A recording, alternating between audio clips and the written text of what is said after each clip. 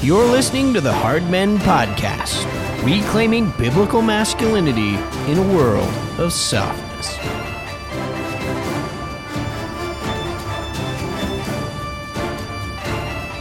Welcome to this episode of the Hard Men Podcast. I'm your host, Eric Kahn, and in today's episode, we have a very interesting, exciting, and thoughtful interview with Aaron Renn. Really appreciated talking to Aaron. He always has some deep insights. He's very well read. And so today in the show, we're going to talk about things like what's going on with conservatism. We'll talk about Aaron's new podcast series, Why Republicans Hate Your Guts. We'll talk about Tim Keller, why he's been both popular and a lightning rod for criticism, especially on Twitter among evangelicals. And we'll talk about some of the most prominent masculinity books that have shaped Aaron's thinking.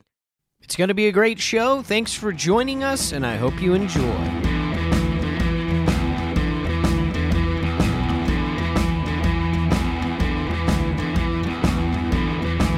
Well, welcome to the Hard Men Podcast. I'm your host, Eric Kahn, and today we have a very special guest. We have Mr. Aaron Renn. He is the creator of the Masculinist newsletter. Aaron, you've also got themasculinist.com. Thanks for joining us on today's show. Thanks for having me. Well, Aaron, one of the things I want to ask you about today is the day we're recording, January 6th. We have Georgia runoffs. We have stuff going on in DC, but you've also started a new series on your podcast. And the first episode is Why the Republican Party Hates Your Guts.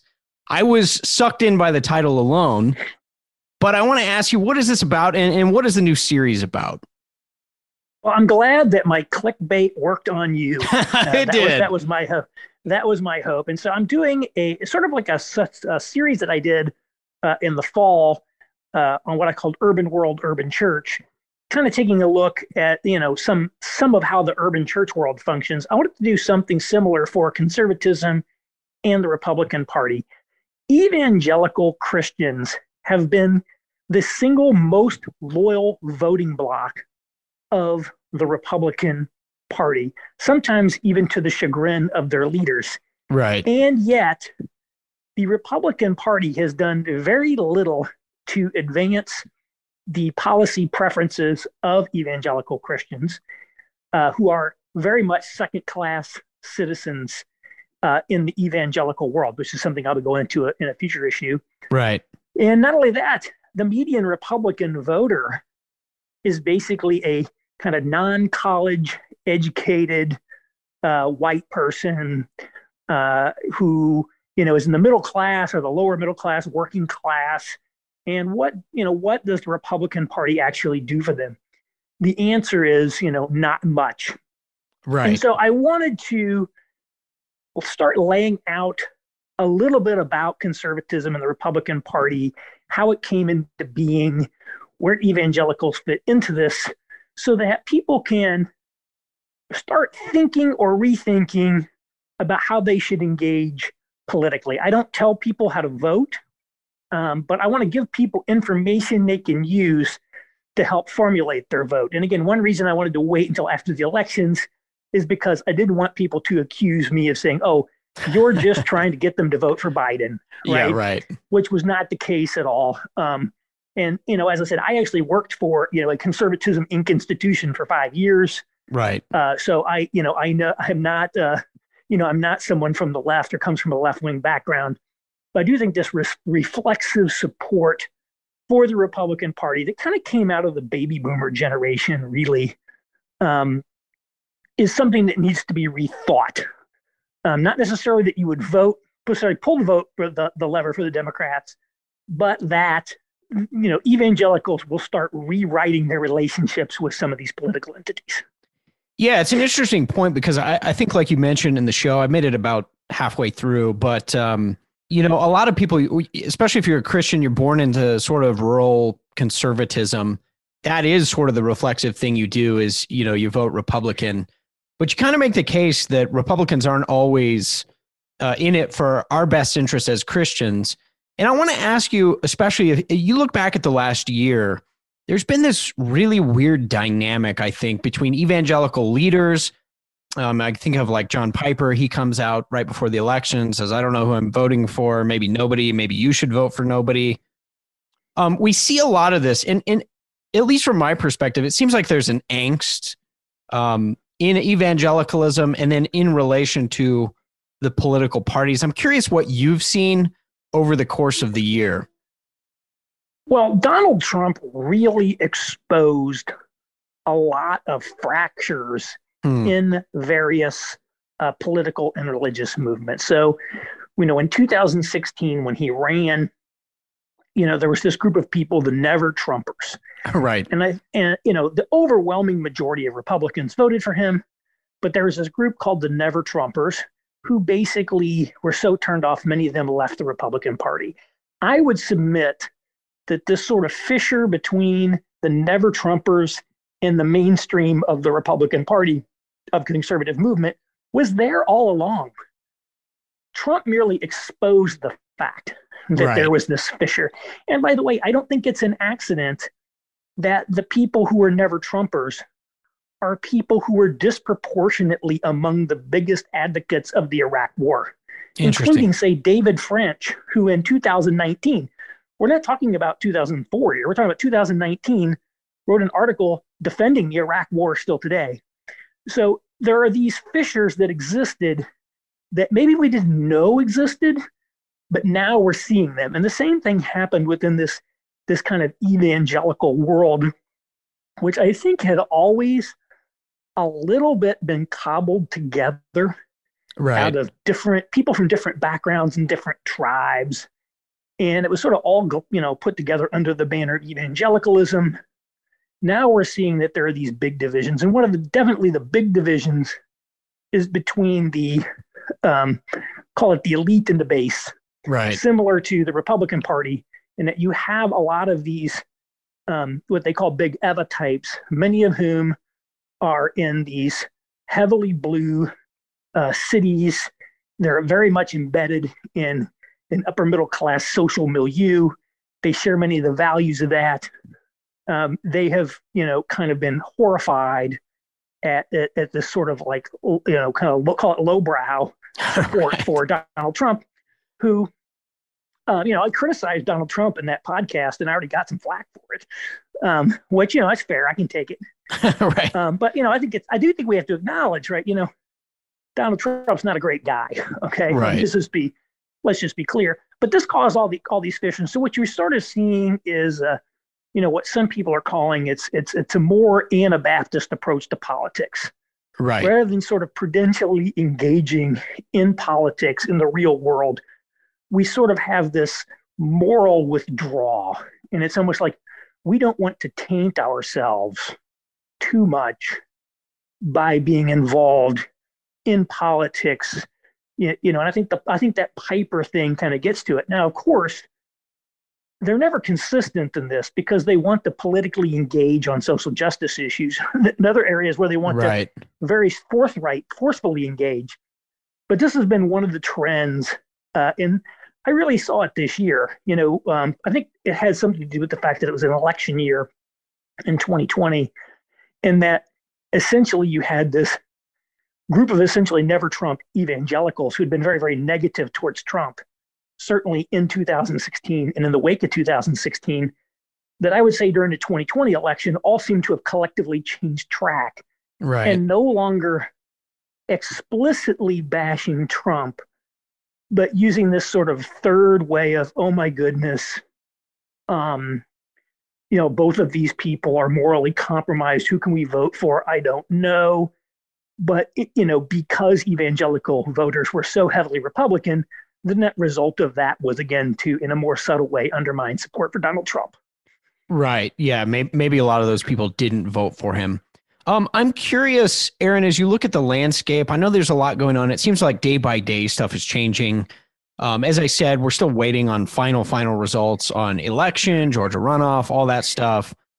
As you look at the next year, particularly in this conversation with evangelicals, Republican Party, and also some of the evangelicals that have, basically thrown full support behind the Democrats, I'm just curious how you see things playing out in the next year. What do you think changes? It's really hard to say, to be quite honest. And one of the things I think we fall into a trap in doing is creating an overdetermined view of the future. Crazy things happen.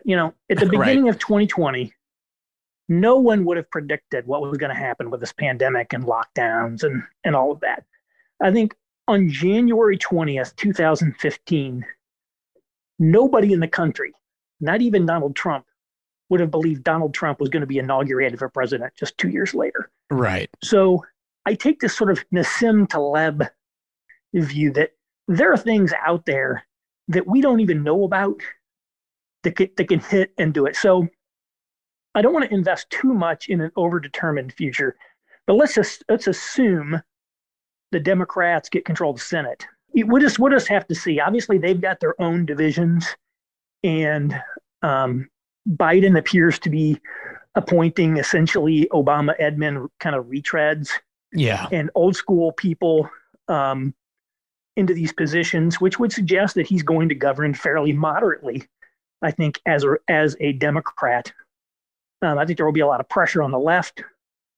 We'll see what happens. There's definitely people who say, they need to eliminate the filibuster, pack the court, make DC a state, make Puerto Rico a state, essentially just rewrite the constitutional settlement such that the Republicans can never win again. Right. And, they may do that.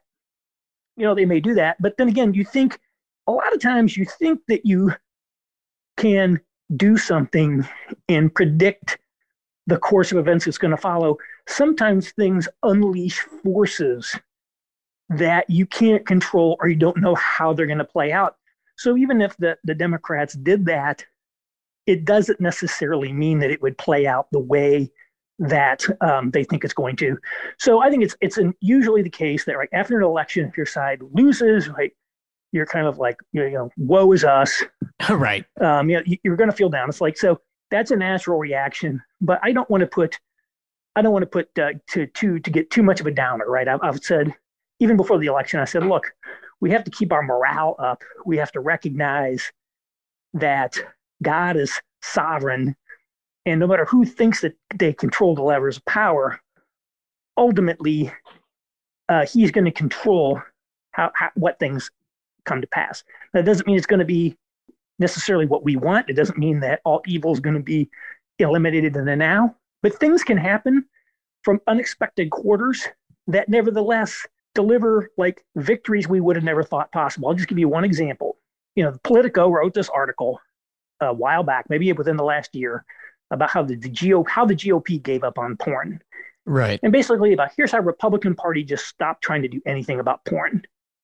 And you'll notice that even the evangelical elite really only talk about porn today in terms of one of two things. Either it's a personal moral failure of men who watch it, or they'll talk about sex trafficking, human trafficking.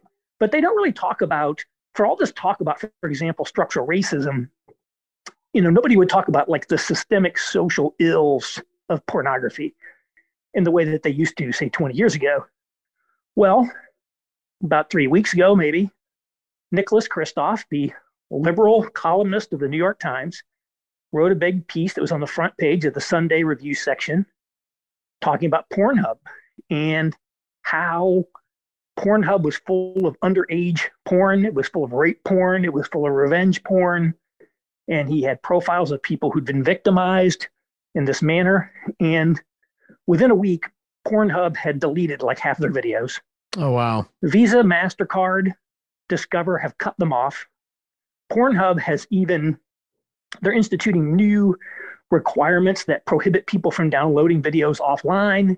They're making you be a verified user in order to upload videos. They're instituting all these new things. Now, does that put porn out of business? No. But basically, the biggest purveyor of porn on the internet just got a punch in the face. Right. Not from the church, not from the Republican Party, from a liberal New York Times columnist. And I actually tweeted this. I said, the liberal Democrat pro-pornography columnist for the New York Times, Nick Kristof, just did more to interrupt the flow of porn on the internet than every single Republican in the whole country combined in the last 25 years. Isn't that amazing? Which is true. And he actually saw that and kind of laughed at it. He said, "You made me smile there." But that goes to show you that, like, Pornhub's riding high. These Republicans can't do anything to me. And then wham, it came from someplace he didn't even see.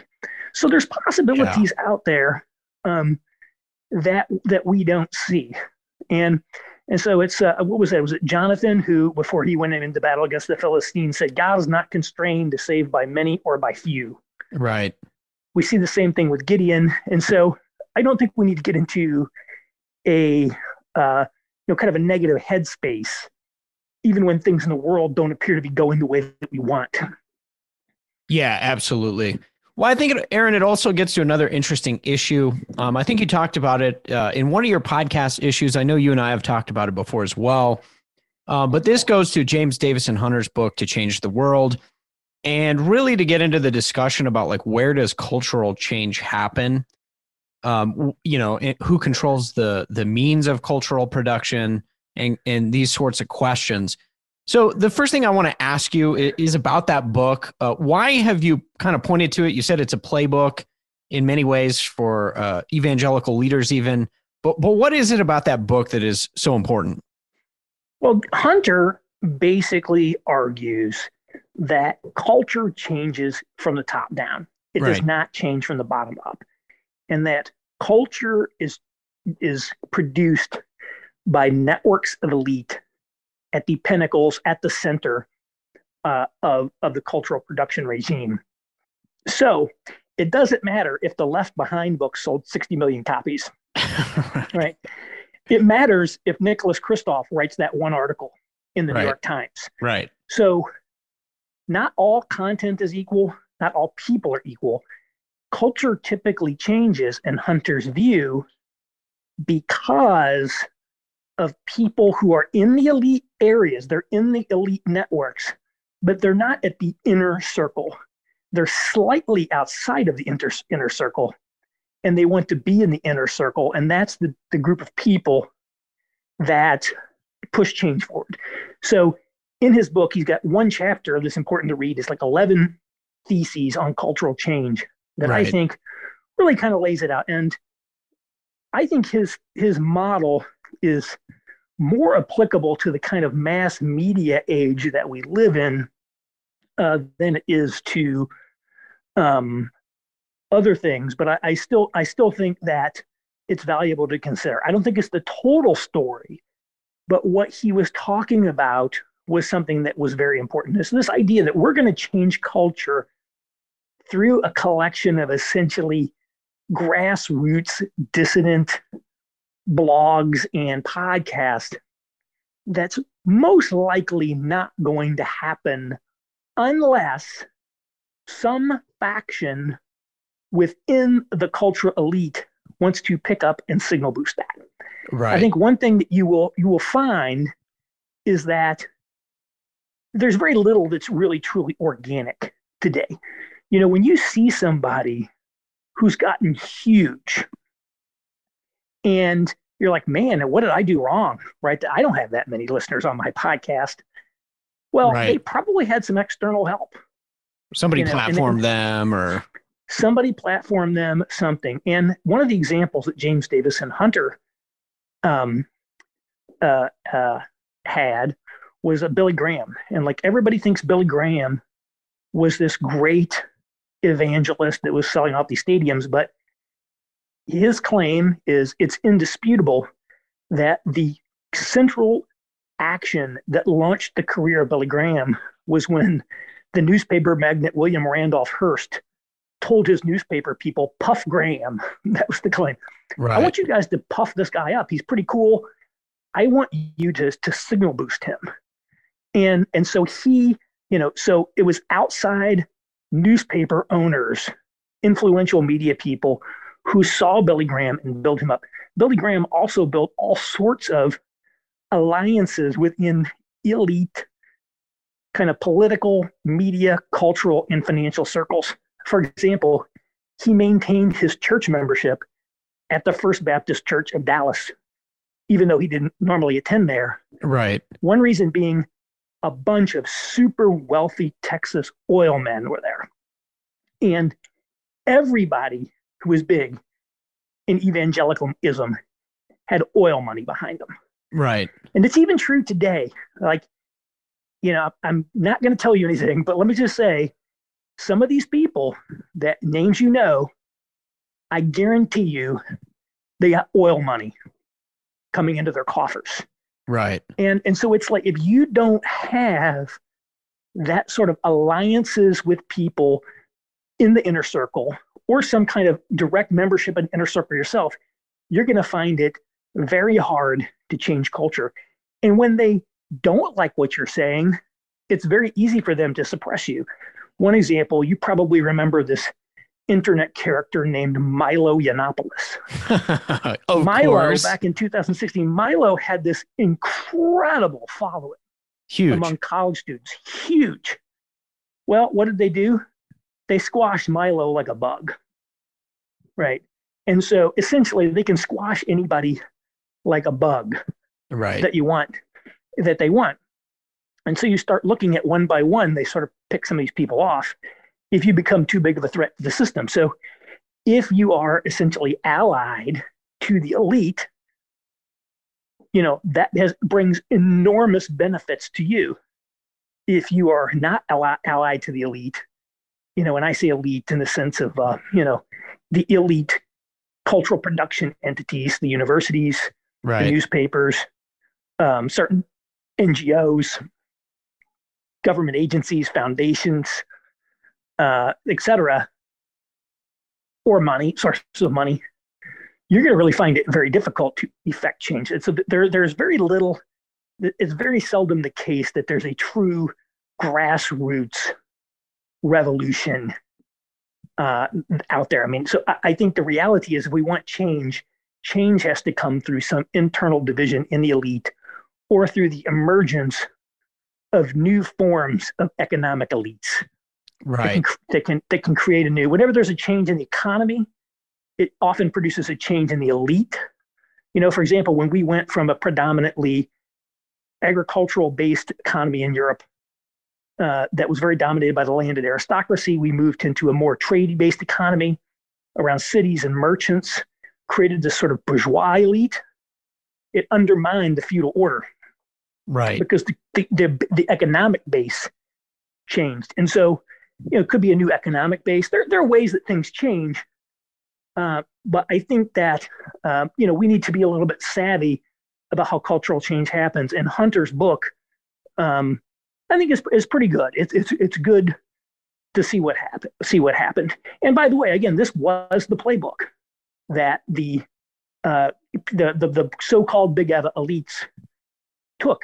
That's why they went out and cultivated relationships, not with Christianity Today magazine or something like that, but it's why they cultivated relationships with the New York Times, the Washington Post, and these elite secular outlets. Right.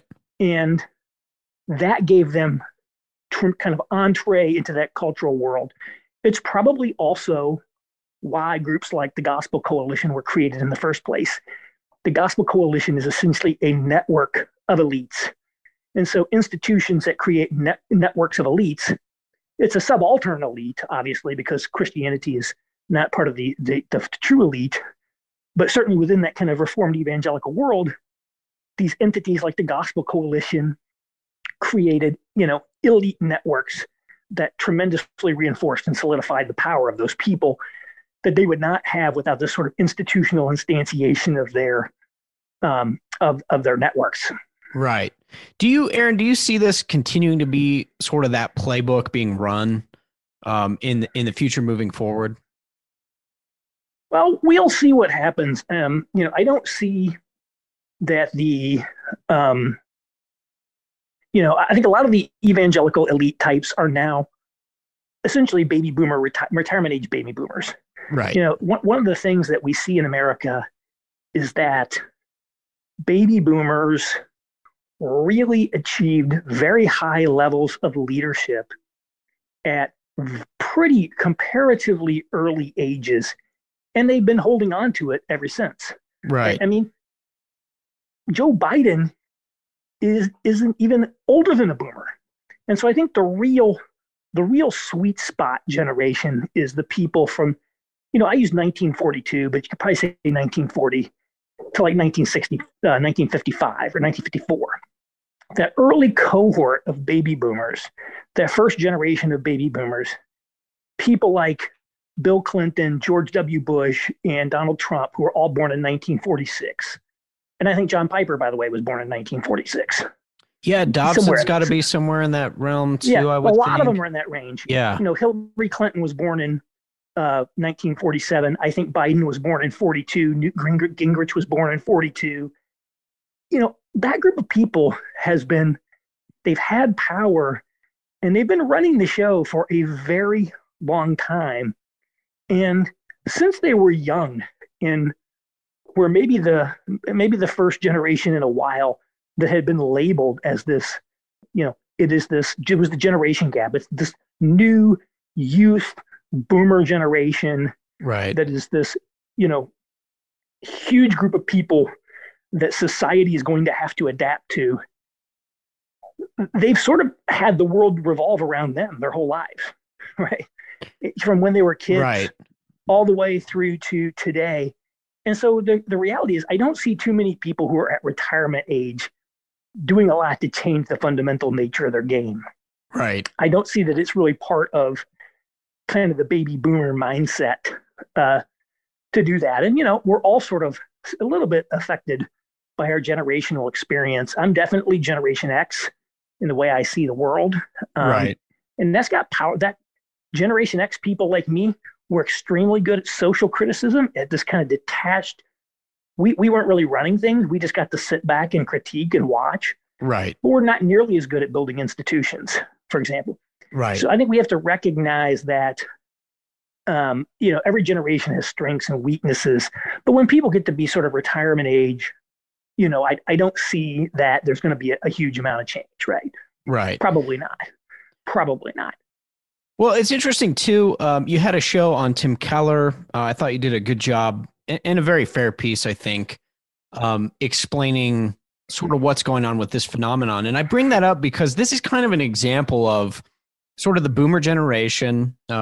Of course, Keller, I think, writes the foreword to James Davison Hunter's book. It's just interesting, as you mentioned in that show, kind of what's happened with Keller. Very prominent in the 90s, early 2000s. Like a lot of these guys who have been prominent, starting to draw a lot of heat from evangelicals. And again, you could throw some other names in here. I think even John Piper, sort of his name, his ministry has been tarnished a little bit, at least in the mind of a lot of people. So I want to ask you just why you think that is. What's going on with the Tim Keller phenomenon? It's almost been a popular thing even to bash Keller, I think, especially on Twitter that I've seen. What's going on there? Yeah, well, I certainly think Keller and Piper are two very different guys in terms of where they come from. And again, they were very involved, though, in creating the Gospel Coalition together. And I think the fact that they've sort of allied with each other shows their kind of sophistication. They're two people that I don't think I would necessarily expect to have been bosom buddies, but they sort of recognized in that sort of group, that broader group, hey, we actually do have a lot in common if we create these networks to basically boost our profiles here. Right. Which was very savvy of them to do. With Keller, what I basically say is, I don't want to give us a hyper condensed explanation here because I don't have time to go into the whole thing. We don't spend an hour on this. Sure. Basically, I think the times have changed. Yeah. And, in the Reagan era, there was sort of this Jerry Falwell, moral majority, Pat Robertson, Christian Coalition, all that. There was very, politically driven religious right. When we really entered into the 90s and the 2000s, we entered this less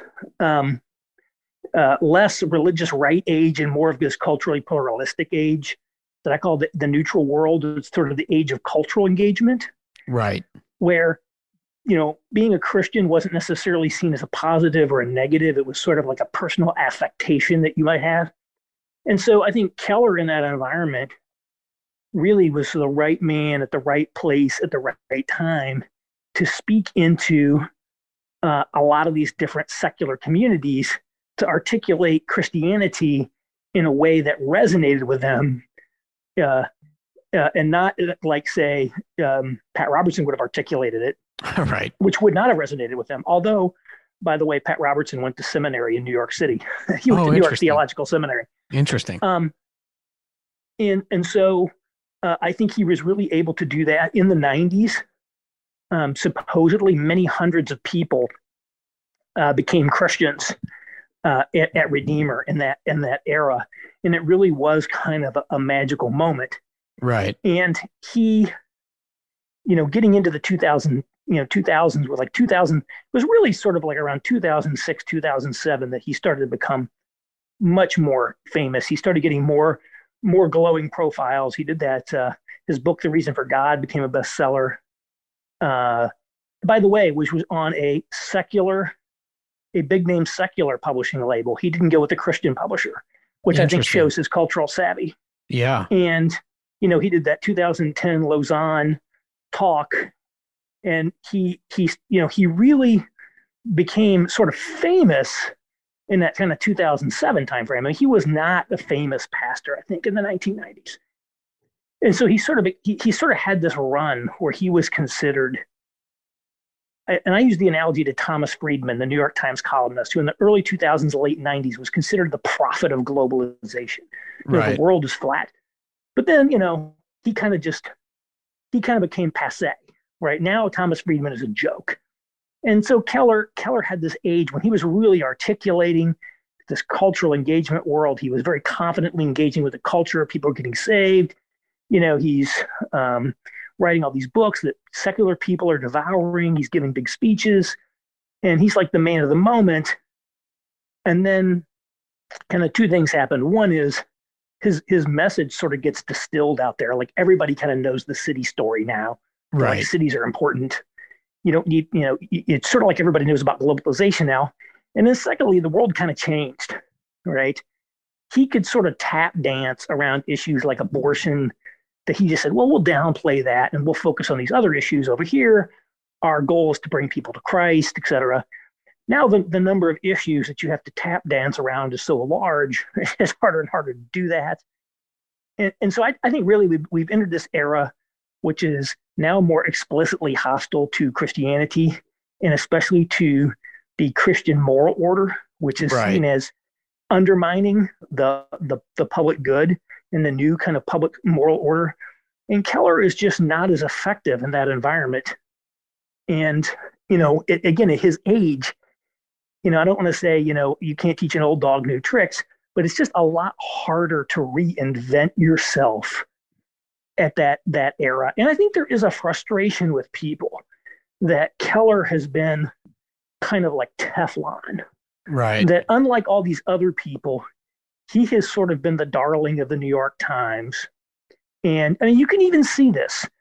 He was in the secular media. And then all of a sudden, especially when we moved to digital and things like the Washington Post would run a lot of digital only op-eds, lots of Christians started getting in the New York Times and in the Washington Post. And I noticed one of his big op-eds, where did it go? The New Yorker. He went to a platform that was like, I'll get a little more exclusive, where these other guys don't really have access to the New Yorker. Right. So that's sort of the playbook. But I think he's really, I think this idea that like he is the most elite people, he's the most beloved of secular society. He's sort of been Teflon in that the criticisms that have been lobbed of him have bounced off of him. And so I think a lot of people are very frustrated with him in that regard. And I suspect he's frustrated. He's like, why am I tweeting the exact same thing and I'm getting a different result? Yeah. And now it's not working all of a sudden. Now, all of a sudden, it's like the old scripts don't work. It's like in the 80s when I was in high school, it's like, go to college. You have to get that college degree and go get a job at a company and you'll do great. Right. Well, that basically worked in the 80s. Now it still works for a lot of people. For a lot of other people, they're like, oh no, I have $50,000, $60,000, $80,000 in college debt. I'm not having this great high paying job. Right. The The plumber old makes more money than me, and I went to college. What's happening? right. So it's sort of like there's like a lot of the scripts that used to be like you follow the script, and sometimes it's like the magic doesn't work anymore. Right. Right. And Trump was sort of a harbinger of that from the politics. It's like the old rules about just who's the most authentically Reaganite, would be the true conservative who would appeal to the base. It just didn't work, right? Right. And so I do think that the times have changed, and so Keller is very ineffective today, in a sense, in a way that he wasn't before. I very much doubt that there are tons of like skeptics who are being convinced by him today, like there were Right. in the 90s. Right. He's still got his fanboys, just like a lot of corporate CEOs still like to hang out with Thomas Friedman. Right. Right. He's got an army of online fanboys, which I think is another reason that people have taken a little bit of a negativity to him. He's got this army of fanboys who will relentlessly attack you if you criticize Keller. And so I think he's less effective. I think he's much more ineffective in sort of I call it the public intellectual role. Yeah. Where I think he's probably still very effective is, with the church planning and pastoral coaching that he does with Redeemer City to City. And that's really, I think, been his big focus. Right. And so I think he's probably pretty effective there. We don't hear a lot about it. But the public intellectual side, it's just like that, people don't want to hear the oldies anymore. Right. Yeah, and it's interesting. Disco is no longer hot, kind of thing. Yeah, I mean, that's exactly right. Michael Foster and I were even talking about this recently. He's planning a church, and Michael was saying, I went back and I've been reading all of Keller's stuff on church planning, and a lot of it is just phenomenal. That stuff really still works today. Whereas, as you said, some of the social intellectual commentary is probably, I would say, what draws the most ire. Yeah. Especially social media, Twitter. My question for you, Aaron, also is in that realm of guys who were once effective, Keller maybe being one of them, and then today it's just not resonating. On the flip side of that, who do you see leader-wise that's out there that you say, man, this guy gets it?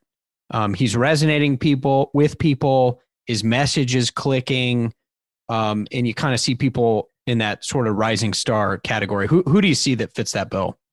Well, it's I don't know that there's any one person I would pick out. Obviously, there are lots of people who are still doing phenomenally well.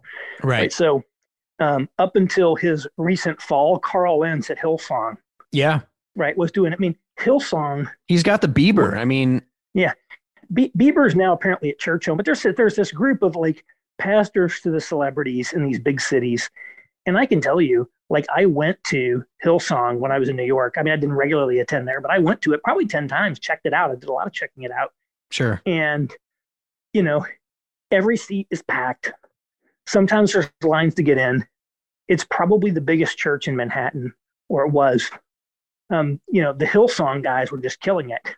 Now, again, that's not my cup of tea, necessarily. Right. It's like a rock star environment. So, but in terms of somebody who's sort of in that reformed, kind of conservative, reformed world, I'm not necessarily seeing this like meteor people going up. I do think that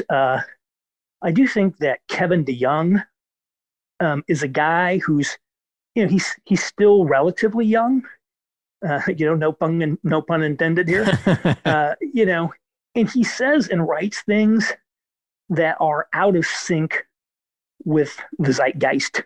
Right. So he just did a piece today, I think, on how to talk about race, where he says things like, I'm not a big fan of CRT, and here's these different things. And again, whether you agree with the piece or not, the fact that he's saying things that are like he's a little bit to the beat of a different drummer. Yeah. On talking about, you should have lots of kids, and he's taking a beating, right? Yeah. That he's saying. Yeah. So he's a guy that I think is sort of a bigger name guy, who's been getting bigger and who's been, putting himself out there more. I think there are probably a number of people who are names that are not yet household names, who could potentially be huge.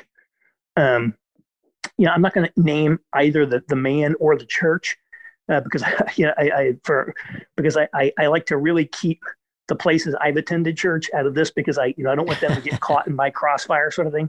But I think Right. my old pastor of my church in New York, I mean, could be the next Tim Keller very easily. Right. Nobody knows who he is basically yet, but he's got all the skills, all the connections, etc.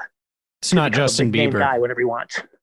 Yeah, he doesn't have Justin Bieber, but he's got some other people. Right. But I still think there's probably a number of people like that Right. who are just basically regular church pastors today who, if they so desired, could become bigger name book authors, speakers, etc. And again, maybe a lot of these people don't, right? Yeah. Maybe a lot of these people don't. Maybe they don't want to do that. But I think there are probably, there are probably people out there we don't know about yet. But again, I think the issue is going to be who is going to be able to make the alliances with power, in essence, that allows them to rise up to a position of prominence, Right. and who is someone who's speaking a message that would resonate with me or resonate with you. I think that's a more interesting question. Yeah. There may be many people who have the talents and who have the message, but they may not get the platform or the signal boost. Yeah. Having some sort of connection. Well, it's interesting too, Aaron, because similar things have happened in the manosphere and the topic of masculinity. Obviously, that's something that you've been writing and speaking about for some time. I think the Masculinist newsletter, right, is 2016. Is that when you started it? I think so, yeah. Okay. So, you've tackled issues, right? You got white knighting, we've got complementarianism. You talked about that, the nice guy syndrome. I'm curious from your perspective. It seems like in that time frame from 2016 to now, a lot has changed. Kind of where have you seen the change, and what do you see today as the prominent issues in masculinity? Well, I think a lot of the issues are still the same. I just think there's new generations of people who need to discover things in different ways. Right. Certainly, the old manosphere, as it was known, doesn't really exist anymore. Now, the people who are in what they would call the manosphere would say that it still exists, but it's really very different than it was back in the day. Most of the big name people from, say, the 2013 to 2015 timeframe, that was the golden age of the manosphere. Right. They've disappeared. The biggest guy who was the biggest Christian writer in that place was a guy named Dalrock. Yeah. That's a pseudonym. I think Dalrock is a place near Dallas, Texas, and he was from Dallas, but he was definitely the international man of mystery. Right. And then just went away. And they just went poof. He's gone. Chateau Hartiste, the guy who went by the Royce, that guy's gone. Right. A lot of them are gone. Rouge is not. Rouge Felizaday converted to Christianity. Right. So some of these guys converted to Christianity and left their ways behind. The main guy from that era who's still going strong and really hasn't changed is this guy who goes by the name of Rollo Tomasi. Yeah. Although I think Rollo now does mostly video streaming. It is, yeah. Yeah, and the other thing you see that Rollo, one of the things he adjusted to the times, one of the things about the manosphere that limited its reach was most of the people in the manosphere were anonymous. Yeah. You didn't know who they were. And I think that really, for a guy like Dalrock, like nobody was ever going to engage with Dalrock because he wouldn't put himself out there. And it just gives people the easy out to not engage with you. And, I studied some of these people and what they did. And one of the reasons I decided to actually put my name out there, or as I say, people are only going to engage with you if you're like putting your name out there. And right. Rollo saw this, and Rollo now does videos. You actually can see who Rollo is. Right. He's not behind. He was another guy who was in the shadows for a very long time. The guy who blew up after he put his name and face on what he was doing was Mike Cernovich. Right. Mike had been he'd been a law blogger, and he sort of reinvented himself as Mike from Danger and Play, which was this manosphere blog. And then he slowly kind of came out as who he really was, Mike Cernovich, and put his face out there and his family and all that, and he became huge. Right. If he were still trying to be, anonymous Mike from Danger and Play, he would have been small. And I think guys like Rollo saw that and said, "Hey, I better put my face out there. It'll grow my audience." What do you think that is about anonymity, Aaron, that turns people off? Because we've had these discussions on Twitter a lot, right? Like, there's all sorts of guys on there. I'm like, they've all got pseudonyms of some sort. But you're right about that. I'm just curious why. Yeah, well, one, anonymity just gives people a built-in ready excuse to dismiss you. Now, I want to stress, I absolutely support people staying anonymous. Right. I don't want to shame or say, I'm telling you, you should be public. Most people probably should stay anonymous because there can be big repercussions to saying a lot of things. Sure. But some people need to have their face on it. I do think that if you are anonymous, you end up, people just easily write you off, and kind of fringe anonymous online subcultures tend to become very quirky, very weird. They tend towards kind of extreme thinking. And, I think when you're public, when you have your name and your face and you're embedded in a real community of real people, like we're talking on the phone, and it's not just kind of all these online pseuds and that, it can kind of keeps you more real, more grounded. Right. And so I think that's part of it. But certainly it's the number one reason, easiest reason for, like, say, one of these big name pastors, if Dalrock would criticize them, why would they bother to engage with Dalrock? Yeah, right? He's anonymous, and so I intentionally structured a lot of what I did based on what I saw worked and I thought did not work in guys like Dalrock. Yeah, it's interesting too. I think it's nice for guys to be able to see faces and names, and maybe it lends some authenticity to the message as well.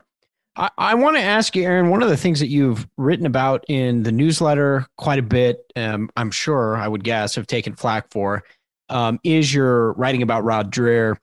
He's sort of a lightning rod, I think, in conservatism. You love him, hate him. But one of the things I was encouraged by listening to, or reading rather, the newsletter, and then listening to you talk about Live Not by Lies, I was actually impressed. Rod has a lot of helpful things to say.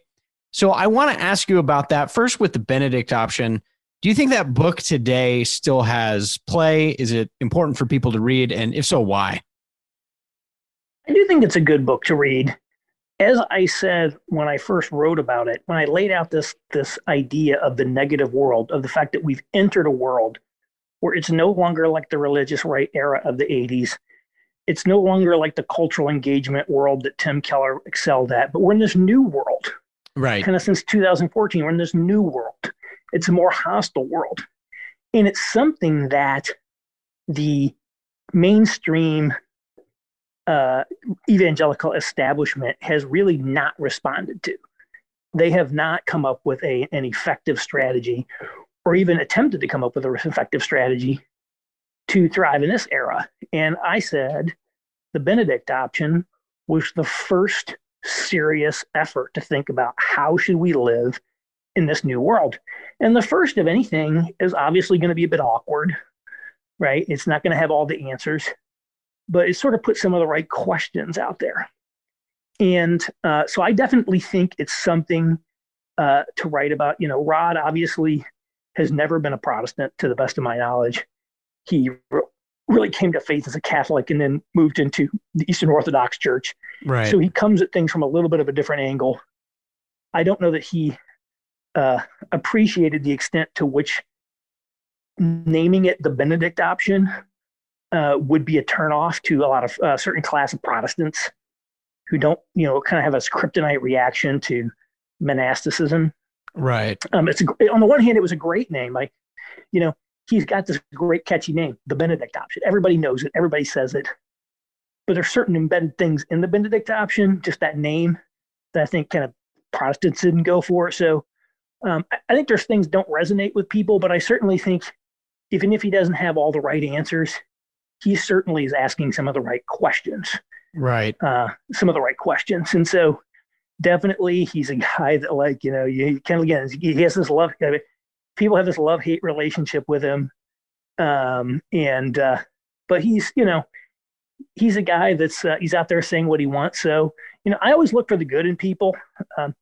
What can I learn from this person, that person? This is where I get really kind of troubled by the sycophancy towards Keller. Keller's, and I used to be a Keller fanboy myself, so I now I get it. And now I changed from saying I was a fanboy to just being a fan, because Right. you don't want to be the fanboy. These people who just worship the ground Tim Keller walks on. I mean, they're not Yeah. giving a realistic appraisal of the man, recognizing his strengths, but also maybe his weaknesses or some of his flaws. Right? When you can't admit any flaw in someone, then, as Keller himself might put it, maybe you've made them into an idol. Right. But I do think this idea, even people maybe you disagree with on a lot of other things, you don't want to just say, "Oh, that person's terrible," or this, or that. Say, "Hey, maybe they actually have some very good points." Right. Maybe they have some very good points. I'm sure you would say, look, a lot of times people criticize us. Maybe you get some feedback on a podcast. You think, man, that's unfair criticism. But you can still recognize, hey, maybe they had a point on X, Y, or Z. Right. And you can learn from the people who criticize you, even if you think 90% of their criticism is off base. Start asking, well, why did they come up? Why did they think this way? What was that reaction? Right. And you can make yourself better if you don't learn from the critics. So I think believing that you have to, I agree totally with Dreher in order to extract value from him, I think is a mistake. We can even if you disagree with him on a lot of things, there's still things to learn from him. And he's the main guy out there talking about Right. these other things. Yeah, an actual strategy. It was interesting because I had read your newsletter about it, the Benedict option. And it's funny because in a lot of conservative circles, like the Benedict option was thrown out like, oh, those are the retreatists. Those are the people that just want to bow out of the cultural fight. I'm like, I read your newsletter. I'm like, okay, I'm going to actually read this book before I criticize it. And then I read it and I was like, that's not really what Rod is getting at. He's all about building and maintaining Christian culture, maybe, as you said, in some different ways than we might prefer, but still, I think a helpful piece of conversation. It also gets, Aaron, to something I want to ask you about the newsletter. As I read it, it seems very clear that what you're doing is a ton of reading and a ton of research. Where do you find, like, some of the stuff that you bring up in there? It's like, I don't even know where Aaron is getting his reading list. But how do you go about that? Yeah, it's amazing. I just I've always been a voracious reader, and so I do spend a lot of time reading, and I often just follow links of citations. Huh. So, for example, in 2013, I heard Tim Keller give a list of the books that had influenced him. And so he listed Christopher Lasch, Culture and Narcissism. He listed Habits of the Heart, I think by Robert Bellah.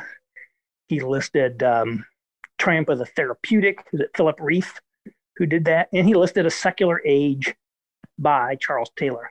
So I bought all those books and read them. And he may have had more than that, by the way, but I think those are some of the books. So, hey, if Keller says these books influence him, and like he's been tweeting different books that he thinks he says these have influenced me. I haven't read any of the new ones he's done lately, Right. but I've written them all down. And so I read A Secular Age, and I'm like, wow, that's actually really good.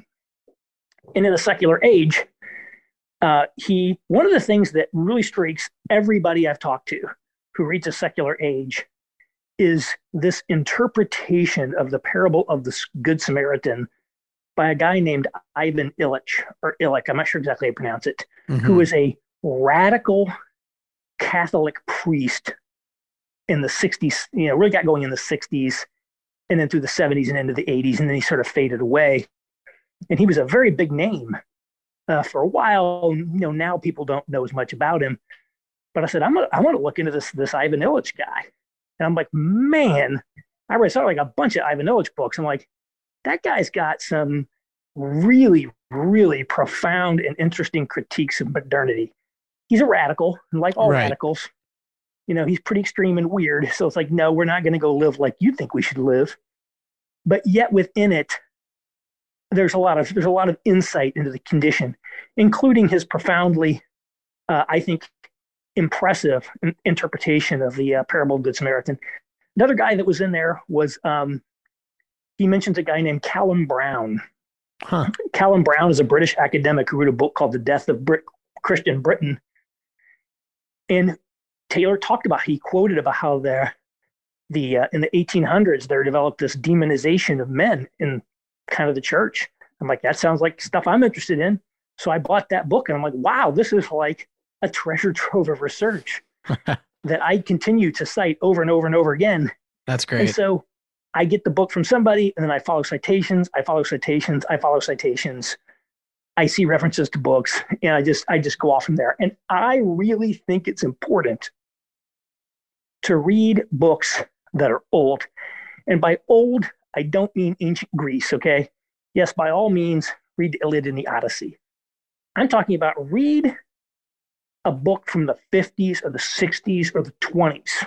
Yeah. Because so much of what we see today is everybody's just talking about books that were read in the last 5 to 10 years. Almost everything that's been written since the 60s is some form of propaganda. Now, it's a little bit of an exaggeration, but, so much of what's written today, it has an agenda. Right. Right. And so I like to say, let's by all means read the new stuff. Let's go back and read some of the old stuff and see what they were saying. And so one of the things that, and a lot of this stuff I'm saying, it is based on a lot of research. So this podcast series I'm doing on conservatism, I went and read, I think it's George Nash's History of the Conservative Intellectual Movement. Right. I read George Hawley's Right-Wing Critics of American Conservatism. I read some of the Paleo-Con criticisms.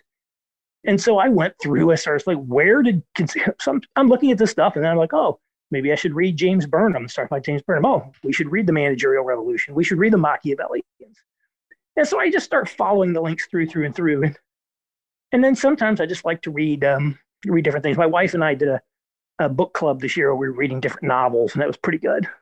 Interesting. So I think you got to get yourself out of things. The other thing I do, I'm actually going to recommend this in the next Masculinist, is I subscribe to the London Review of Books. Oh, okay. And the London Review of Books is probably the best magazine in the world. And they do such incredibly in-depth reviews of books that you basically don't even have to read the book. You can find out about a lot of things. And then if it's something, of course, that you really want to dig into and you want to cite, you can go get the book and read it. So I think you got to be willing to kind of spiderweb through things. And I think you need to be willing to get out of just your own intellectual networks. Yeah. I am comparatively uninfluenced by evangelical thinking. I mean, other than Hunter, it's hard to think of a book written by an evangelical that has had any formative influence on how I think about anything. It's just true. I just don't, I don't. Well, there was that book, The Scandal of the Evangelical Mind, right, from back in the day, and so to be honest, it's I don't find a lot of value in a lot of what's written. Sadly, sometimes I go through it because I feel like, well, what are these guys teaching? Yeah, a lot of it seems to be. Then I have to I'll systematically, like Matt Chandler, I watched all his sermons on marriage. Right. Watched them all, read his books, because I don't want to just go off half-cocked on something. I want to actually do a systematic review before I start critiquing what they're saying. Yeah, and it's interesting because I think that's one thing you find is sort of repeated platitudes, or there's like a groupthink going on within evangelicalism a lot of times. I found that especially in like the Reformed, like the popular, that neo-Calvinism movements. One of the things, and we'll close with this, Aaron, I want to ask you is just particularly on the subject of masculinity, if you had to recommend 3 to 5 books for people to read, things that have been very formative for you, what would you point us to?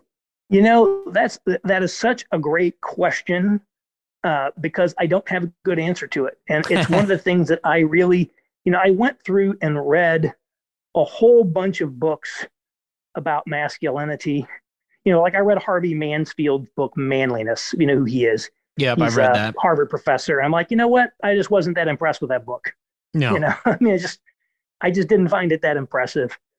So I read a ton of these books, and frankly, most of them I can't really recommend.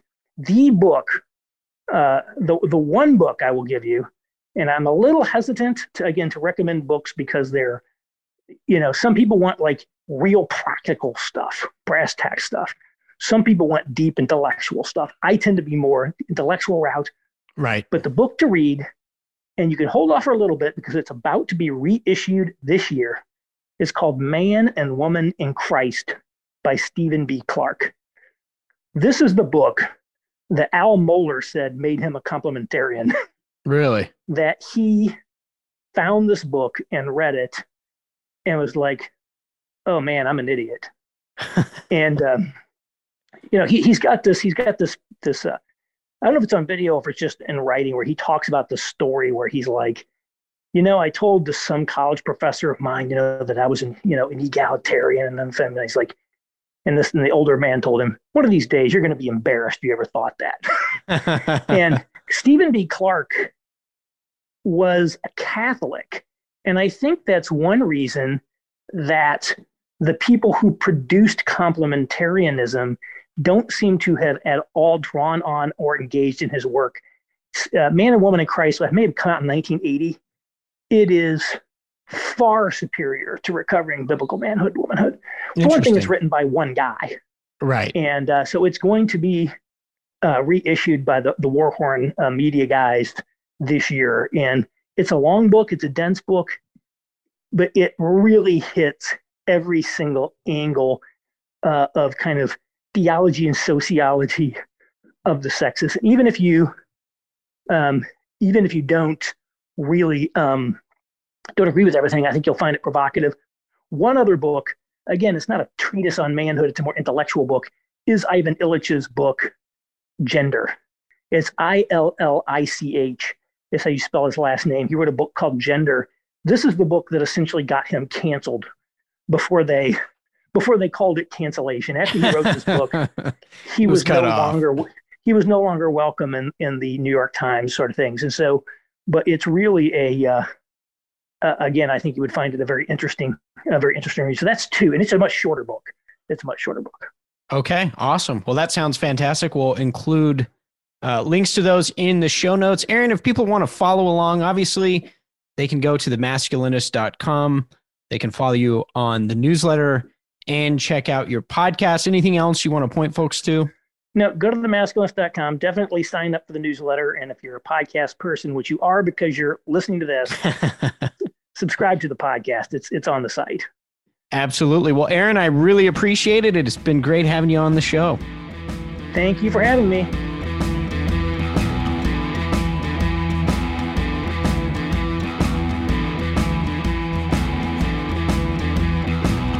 Thanks again for listening to this episode of the Hard Men Podcast. I hope that you have been encouraged, edified, and you got some new resources to check out. Of course, I would encourage you to check out Aaron Wren's Masculinist newsletter, Masculinist website, and his Masculinist podcast, all of which has been very edifying and helpful for me. It sparked a lot of interesting conversations with other men as well.